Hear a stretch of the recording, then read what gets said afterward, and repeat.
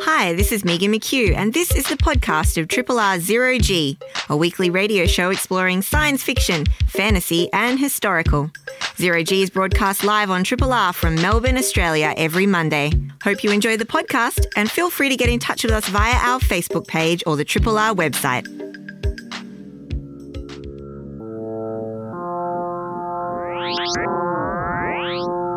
Zero G.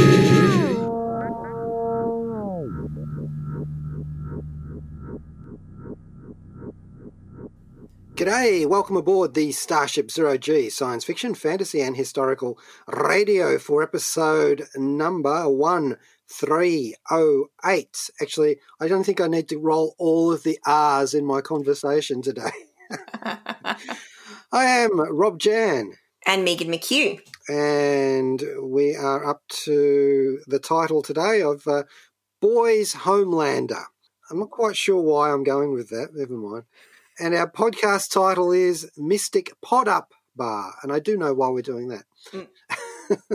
So, yeah, we're going to have a look at the second season of the Amazon Prime science fiction series, The Boys, and also at the South Korean time travel fantasy drama. Did I get that right, Megan? Yeah, I think so. That's pretty apt. And it's Mystic Pop-Up Bar. And it was absolutely delightful too, by the way. All right. And first I have a little bit of news here that has just recently landed on my desk. Apparently, Tatiana Maslany is going to play She-Hulk. I love it. That's news we love to hear. Yeah, in Disney Plus's new series. And she, of course, is the actress who did that tour de force performance in Orphan Black, playing all of those clones. So I will say, welcome to the superhero sisterhood, Tatiana. This is cool. It's such a great news. She's an excellent choice to play a dual role. I mean, what, only two personalities? Yeah, exactly. She's really pared back for her this time. So, of course, she's playing She-Hulk and Jennifer Walters, who is the cousin of Bruce Banner.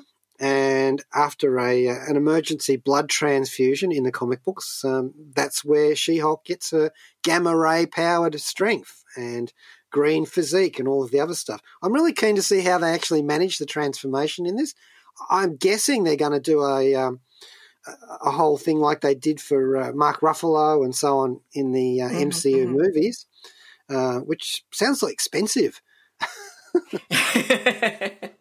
I suppose it depends on how many times she has to transform within the course of an episode or something. Exactly. So I'm really looking forward to that. I just want to see all this stuff. I mean, that's a pretty good segue into a tidbit that I had to share as well. This was announced a little while ago. Olivia Wilde, who is a director and actor that I really, really love. She's directed her debut feature film was Booksmart, and that's a really great teen kind of coming-of-age film. But she is now slated to direct something from the Marvel Universe. And it's for Sony, so it's going to be, we've got all this mixed up property, blah, blah, blah rights. And it hasn't been confirmed, but we're pretty sure, most people are pretty sure that it's going to be Spider-Woman. Whoa.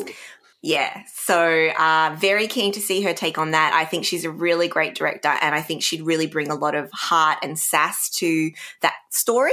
So pretty excited about that news. Couldn't be happier. Also, obviously having a female director at the helm. I mean, thank God we're starting to get these things right finally. So pretty excited about that one as well. Yeah, well, I mean, the other Disney Plus shows that are in the MCU, technically speaking, WandaVision, Falcon and the Winter Soldier. Falcon and the Winter Soldier has actually started production again. I saw a leaked set, some leaked set footage, which involved like a US agent using Cap's shield. Okay. And wearing a uniform very similar to Cap. Interesting. So, yeah.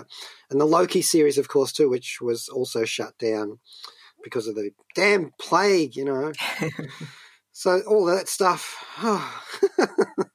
hopefully coming our way at some stage. I have also been watching The Expanse. Yes, you've mentioned a couple of times and you're loving it. I'm most of the way through the first season. It's brilliant. Really good stuff. So if you're looking for top quality science fiction and you're one of the, the few people who haven't seen it in the genre community.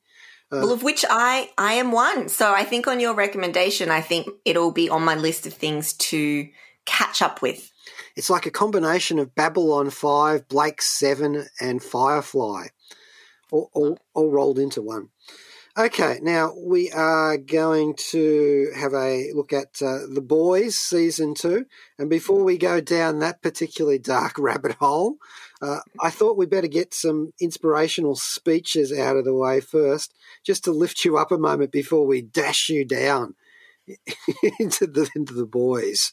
So let's go with a track here.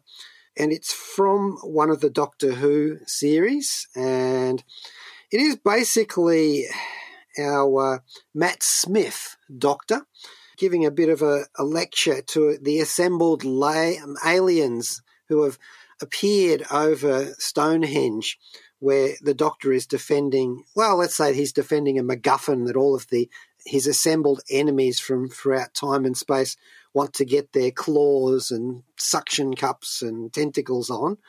And the Doctor is basically unarmed. He's got no plan, nothing at all to help save him. This is the 11th Doctor, Matt Smith. And he manages to get through this situation with sheer chutzpah and basically a rousing speech. And I think we could all use one of those. This is the 11th Doctor and a speech called The Big Bang. Triple R. Wow, such an inspirational speech there. The Doctor basically with nothing at his disposal, but his reputation standing off the assembled forces of all of his enemies from over the years. So I hope you feel that that's appropriate at this particular moment in the space-time continuum, this hinge point in history that we are going through here around the world. If only that Doctor was here. Never mind, we shall have to make do with real doctors. Good enough. And that's from the Pandorica Opens. Interestingly enough, that speech has become a bit of a touchstone for other actors who played the Doctor. And fans are always asking if they would please read that speech when they're at conventions as their own Doctor. I love that. I actually think that's a pretty cool idea. Yeah, it's sweet. Thank you, Matt Smith there. Now, okay, we are also in the final week of Radiothon. Time to pay up if you haven't already. And a big thank you, of course, to everyone who has subscribed and donated. Well, of course, they actually have paid up. This is the thing. It's been all online this year, and it's been really hard for me not to say fulfill your pledge because they already have. It's all done. But if you haven't indeed thought about re-enlisting in Triple R's wonderful magical mystery tour for another year, it's the perfect time to do that. And you can go to the Triple R website at www.rrr.org. Not Borg. Not Borg. Not Zorg. Not Korg, but org. And I suppose that stands for organism, doesn't it? No. Of course. But you'd be supporting a very worthwhile cause and a worthwhile community service. Absolutely. Now, we are looking at The Boys, Season 2. Now, this is Garth Ennis's property, I should say, the American comic book writer. We know him well on Zero G for his Vertigo series of comic books, Preacher, which was spun off into a television series, the last season of which was filmed here in Melbourne. Indeed. Yeah. And a violent old show it is as well. And The Boys is basically no exception to that particular rule. Not for the squeamish. No, indeed. In fact, they lean into it.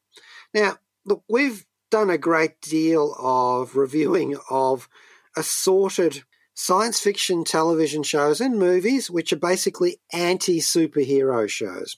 Or perhaps they're a little bit more detailed in some respects. They've looked at the idea of what if superheroes were real? Wouldn't that actually be kind of ghastly? Yeah. And there have been so many of those movies recently and many television series. Umbrella Academy has a bit of that going on in there. The Heroes series had a lot of that involved.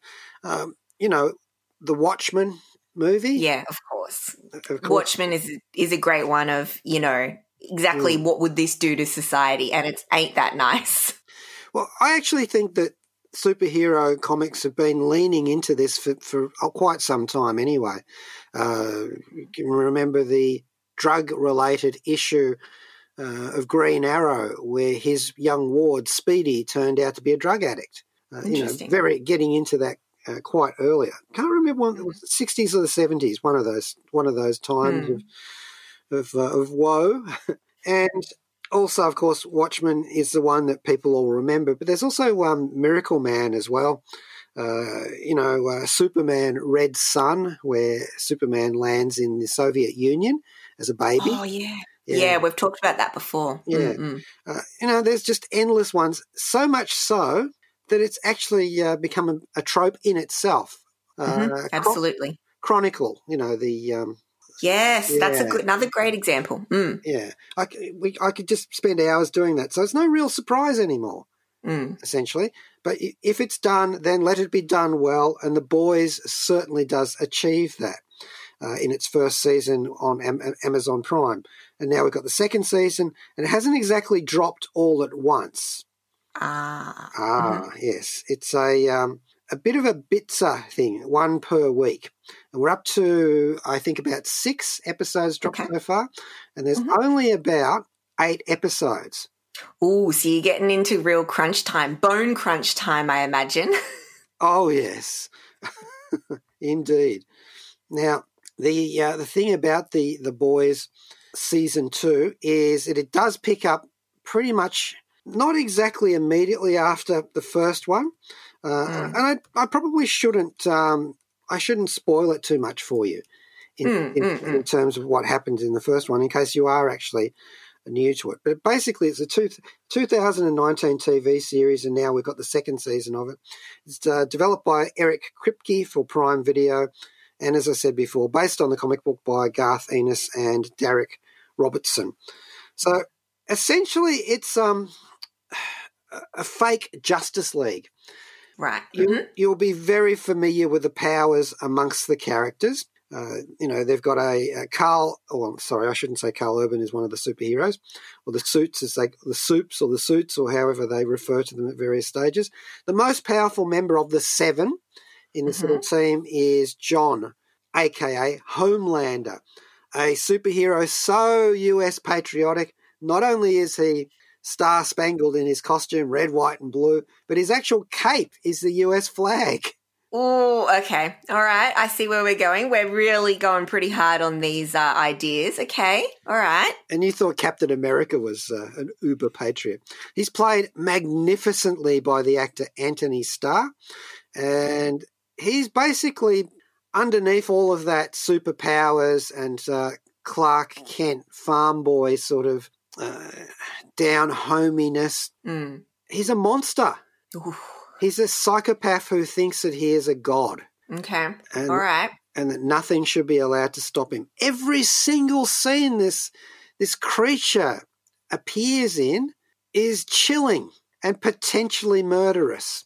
And it's great as a dramatic device. You're standing there thinking, once you know what he is capable of, you're going, you fear for the life of everybody else in that room. And he's got that, I looked up his picture just now. He's got this real chiseled kind of classic Clark Kent Superman-esque appearance. Like his whole vibe is he's actually a New Zealander. His whole vibe is that real, charming psychopath. I love it. I think that's a really interesting idea. I reckon if he's doing a good job, that's awesome. And it's just sick. I can't think of any other way of describing him. He is a very, very disturbed individual. Okay. And that's a terrible combination. If you remember the last Wolverine movie, Logan, if you recall in that, the horrific results of Professor X losing control of his powers. This guy is out of control all the time, except when he's in front of cameras. Of course. Erin Moriarty plays Starlight, and her powers are pretty much that. She could be an analogue of any number of superheroes, but basically she is actually a quite pleasant person, and she's been elevated into the big league of the Seven, and she's been abused when she got there. She's had a hell of a time, and she's trying to come to terms with having to maintain this public persona of the beautiful and accomplished and quite religious Starlight. Right. She's probably the pleasantest, the most pleasant character amongst the Seven. Okay. Dominique McElligott plays Maggie Shaw, also known as Queen Maeve, and she is basically Wonder Woman in this. Okay. She has a horrible time in this team. She also has to cater to the evil whims of Homelander. This sounds very uncomfortable, like in a good way, very tense, lots of not just, shiny life-saving and glory and all that jazz. It's, interesting. Okay, all right, talk us through the rest of them. Well, I'll take a leaf from A-Train, who's the speedster, and hurry up to get through some of the others. They're all great actors, and the characters are all very well drawn. A-Train is like the Flash, essentially, and he's become a bit obsessive-compulsive because of his past. The Deep is their Aquaman, played by Chase Crawford. He's actually quite an awful character. He's one of the abusers in the group. He cannot come to terms with the fact that he's got gills on his body. Okay. He's not an Atlantean or anything like that. And in the second season, he tries to redeem himself after he's kicked out of the Seven for some of the less successful adventures that he's been involved in. And so he joins the Church of the Collective. Maybe it is Borg that we're talking about here, but it's a very similar to any number of cult groups. And they're trying to bring him back into the Seven because they want their own superhero, They've already got one. They've got a guy called Eagle the Archer, who's like Green Arrow. So I actually do feel like this is more Justice League than like the Avengers or anything, which doesn't stop them from having some characters who are kind of like that. We've also got the character Noir, I think his name is, who's very much like Batman. He never speaks. He's always in his black costume, and he's again another lethal person. We've got a new character called Stormfront who comes into this. She is played by Aya Cash. She's always on the social media. She's constantly carrying the iPhone around and getting onto the internet during the battles. I love that you called it the social media. The social media. And she is actually in a bit of a conflict with Homelander in this series because she's so popular that she actually is sort of shunting him aside a little bit. And I bet he does not like that. No, his extreme narcissism will not permit that. But they've got a lot of other people in this who appear as other heroes. They actually pick up the pace in this one a little bit as they try and fill up the roster again after some losses. Okay. Say no more. In the first season. And there are, of course, the boys themselves with the title, which is not the superheroes. These are the people who are fighting against the superheroes, including Carl Urban, who has William Butcher. Yes, Bill the Butcher, who seems to be a former covert operator whose wife was killed by the Seven. Of course. And so there are many similar motivations amongst the boys that are kind of feeding into that same line. They've all suffered at the hands of the Seven, who don't give... They're the Avengers, you could say. Yes. The Seven actually don't give a hoot about collateral damage. In fact, they sort of think that 30% casualties amongst the onlookers is acceptable.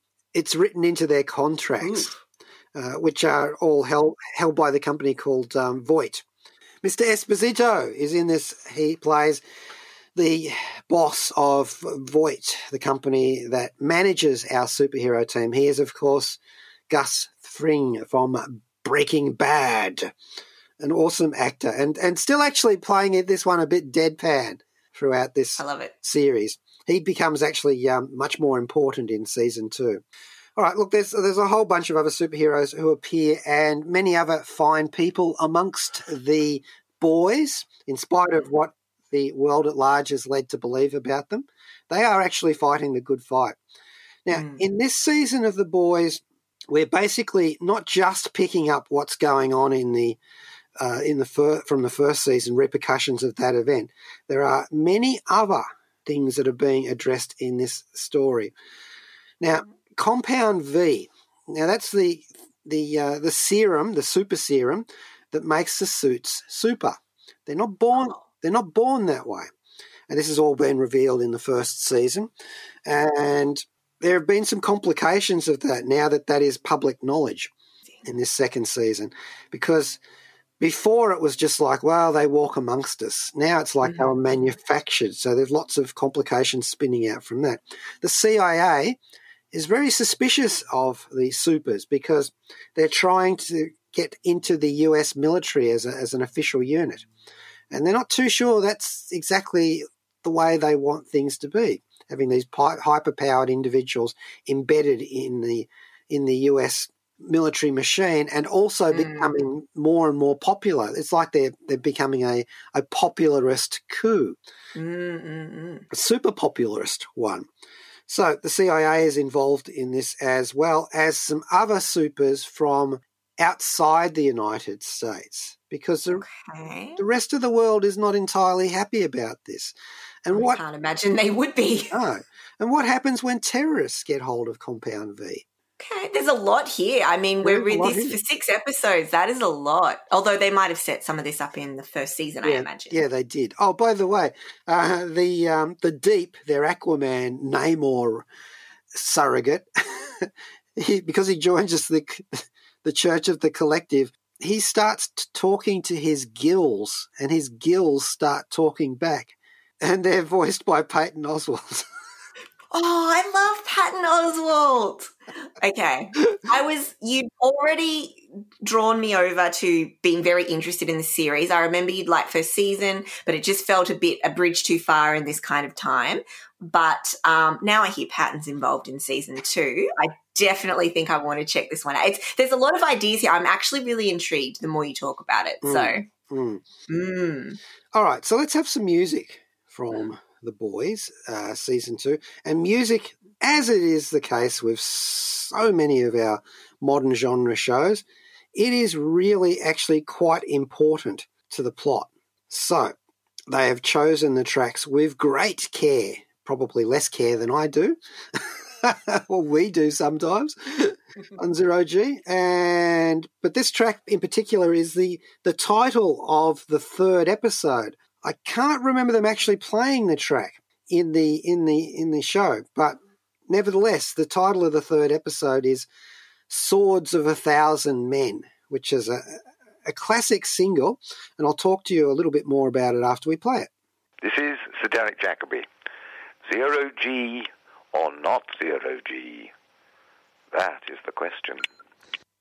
Swords of 1,000 Men, which is a single written by Eddie Tenpole, not Tenpole, Tenpole, and it was the English punk band Tenpole Tudor back in 1981, and it is the title of the 3rd episode of Amazon Prime's The Boys, season 2, and it's also the title of one of the story arcs of Garth Ennis's original comic books that the Boys series is based upon.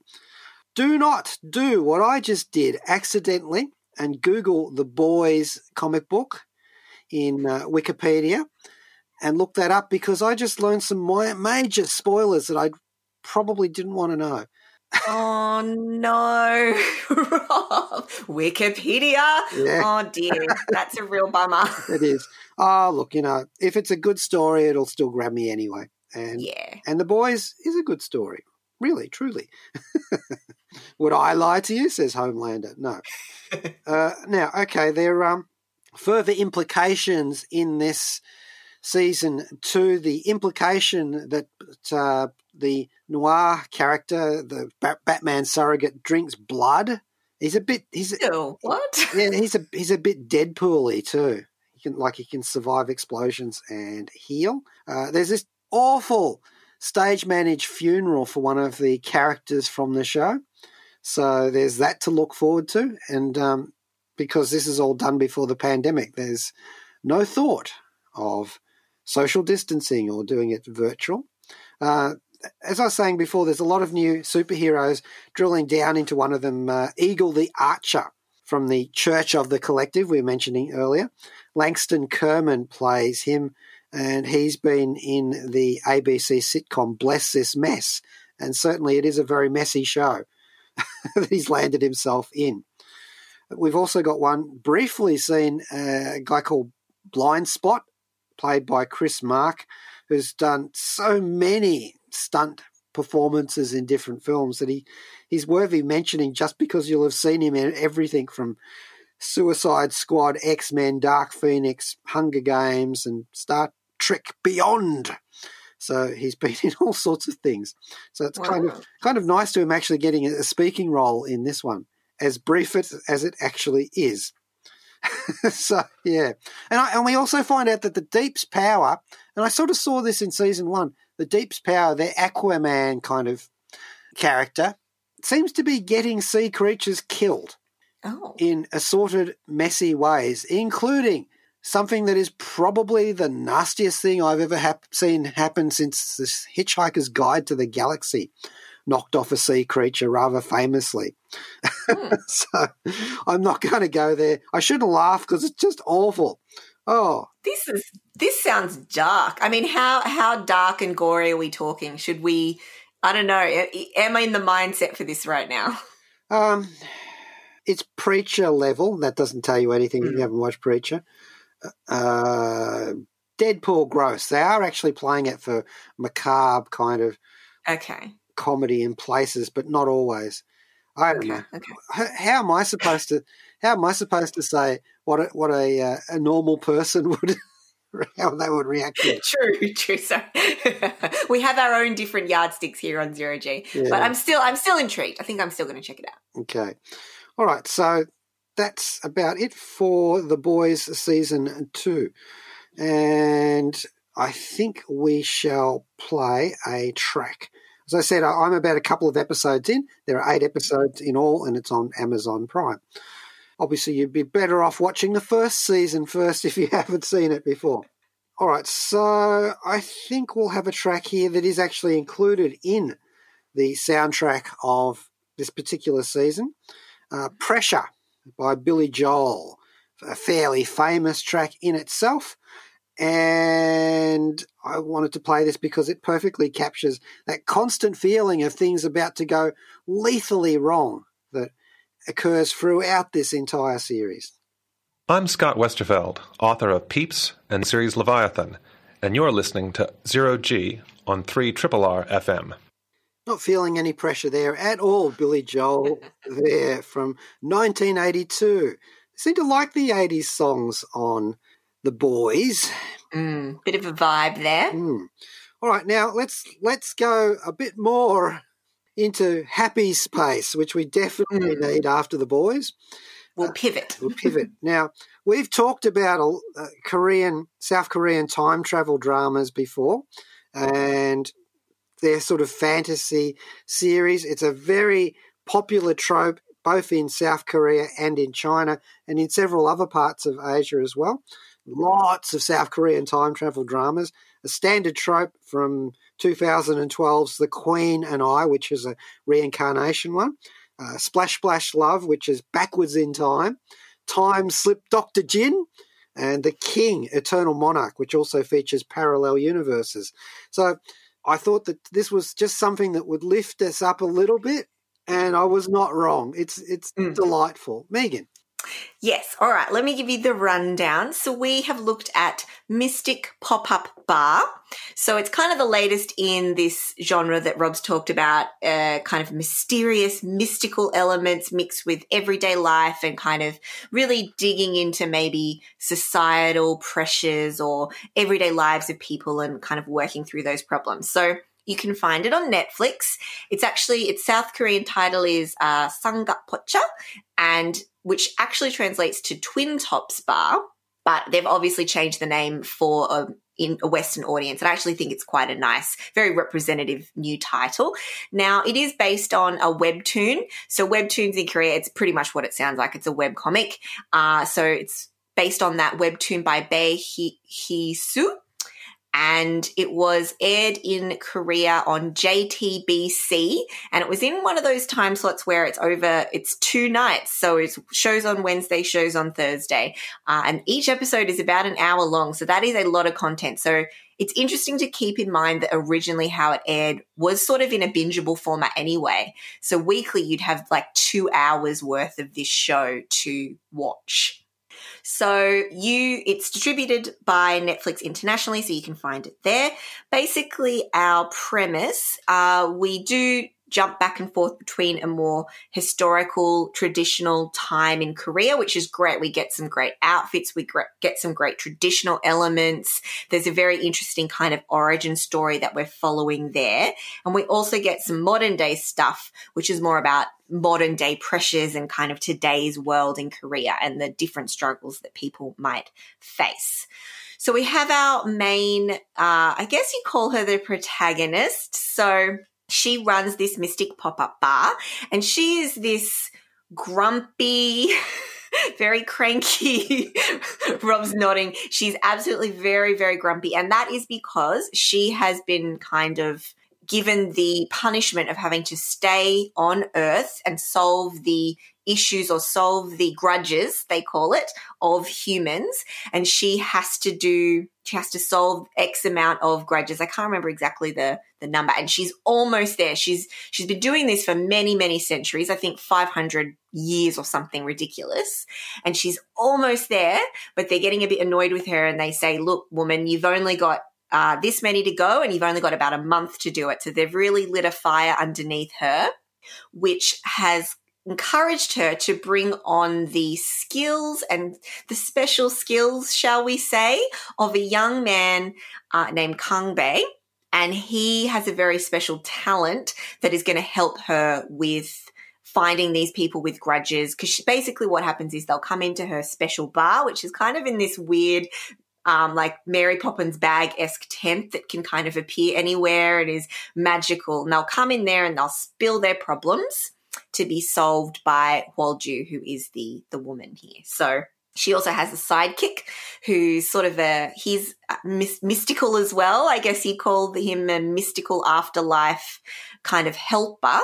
And he also comes along and sort of tries to keep her in check. He's sort of the cooler energy to her hot-headedness.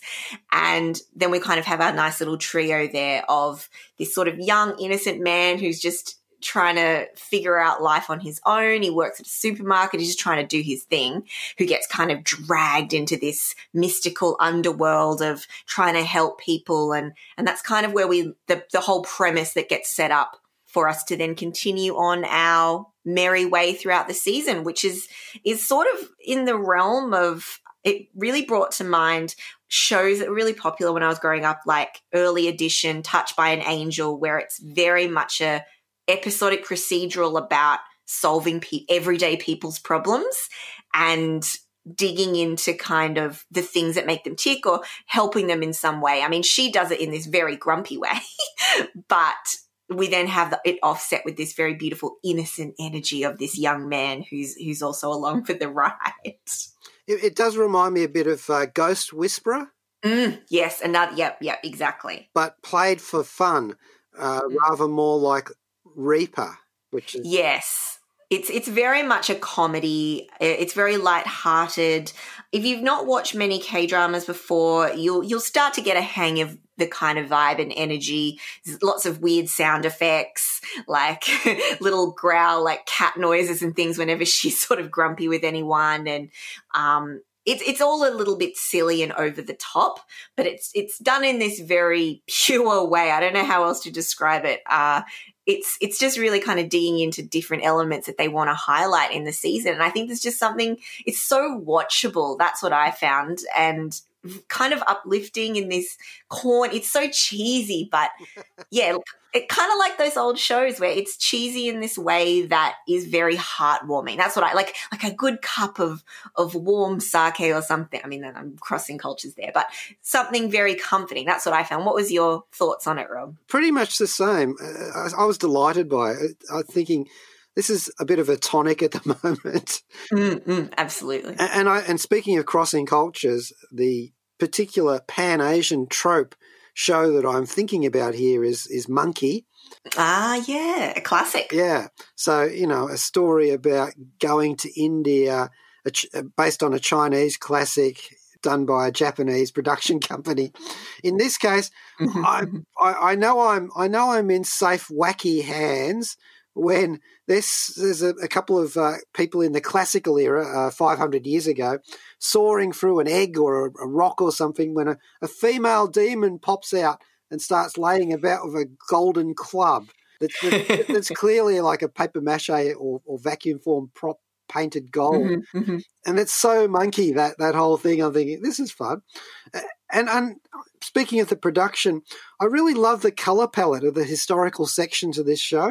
Oh, yeah, absolutely. It's rich and vivid and gorgeously filmed, and it brings out the best in the period costumes, the wall decorations and the sets. And if I had to call out a memorable colour, it's variations on peach and apricot. I mention that because they seem to have continued that palette in the 21st century bar set. There's a similar thing going on, and that just struck me for no particular reason.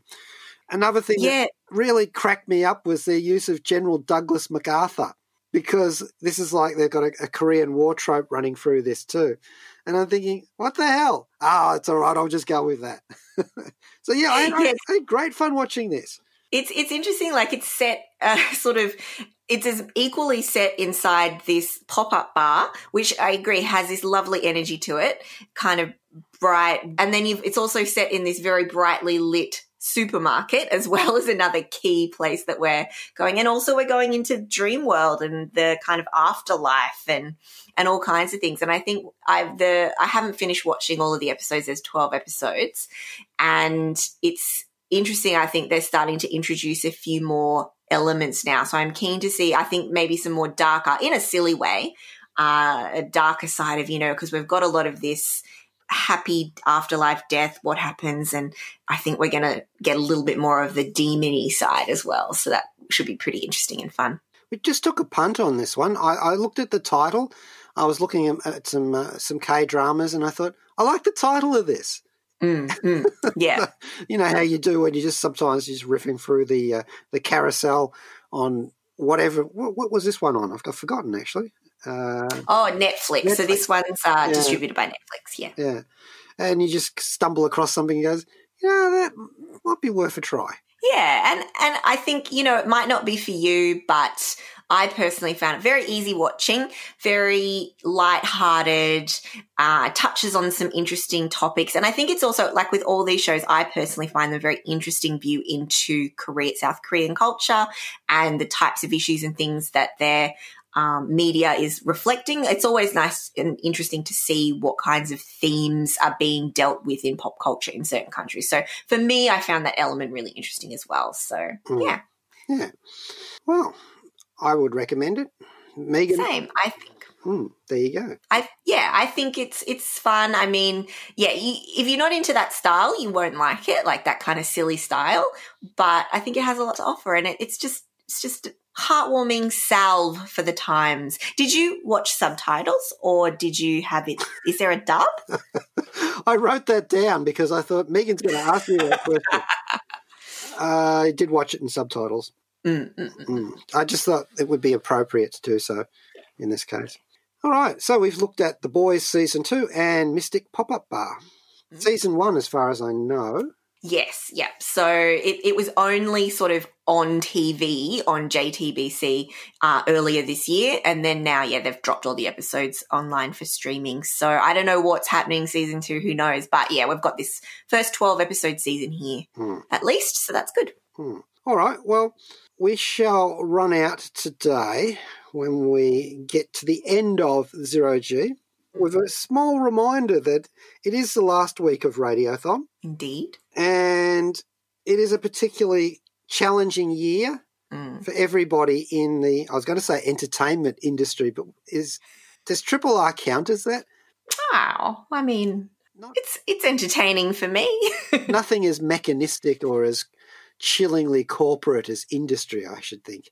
True. Because it's Triple R. Entertainment community.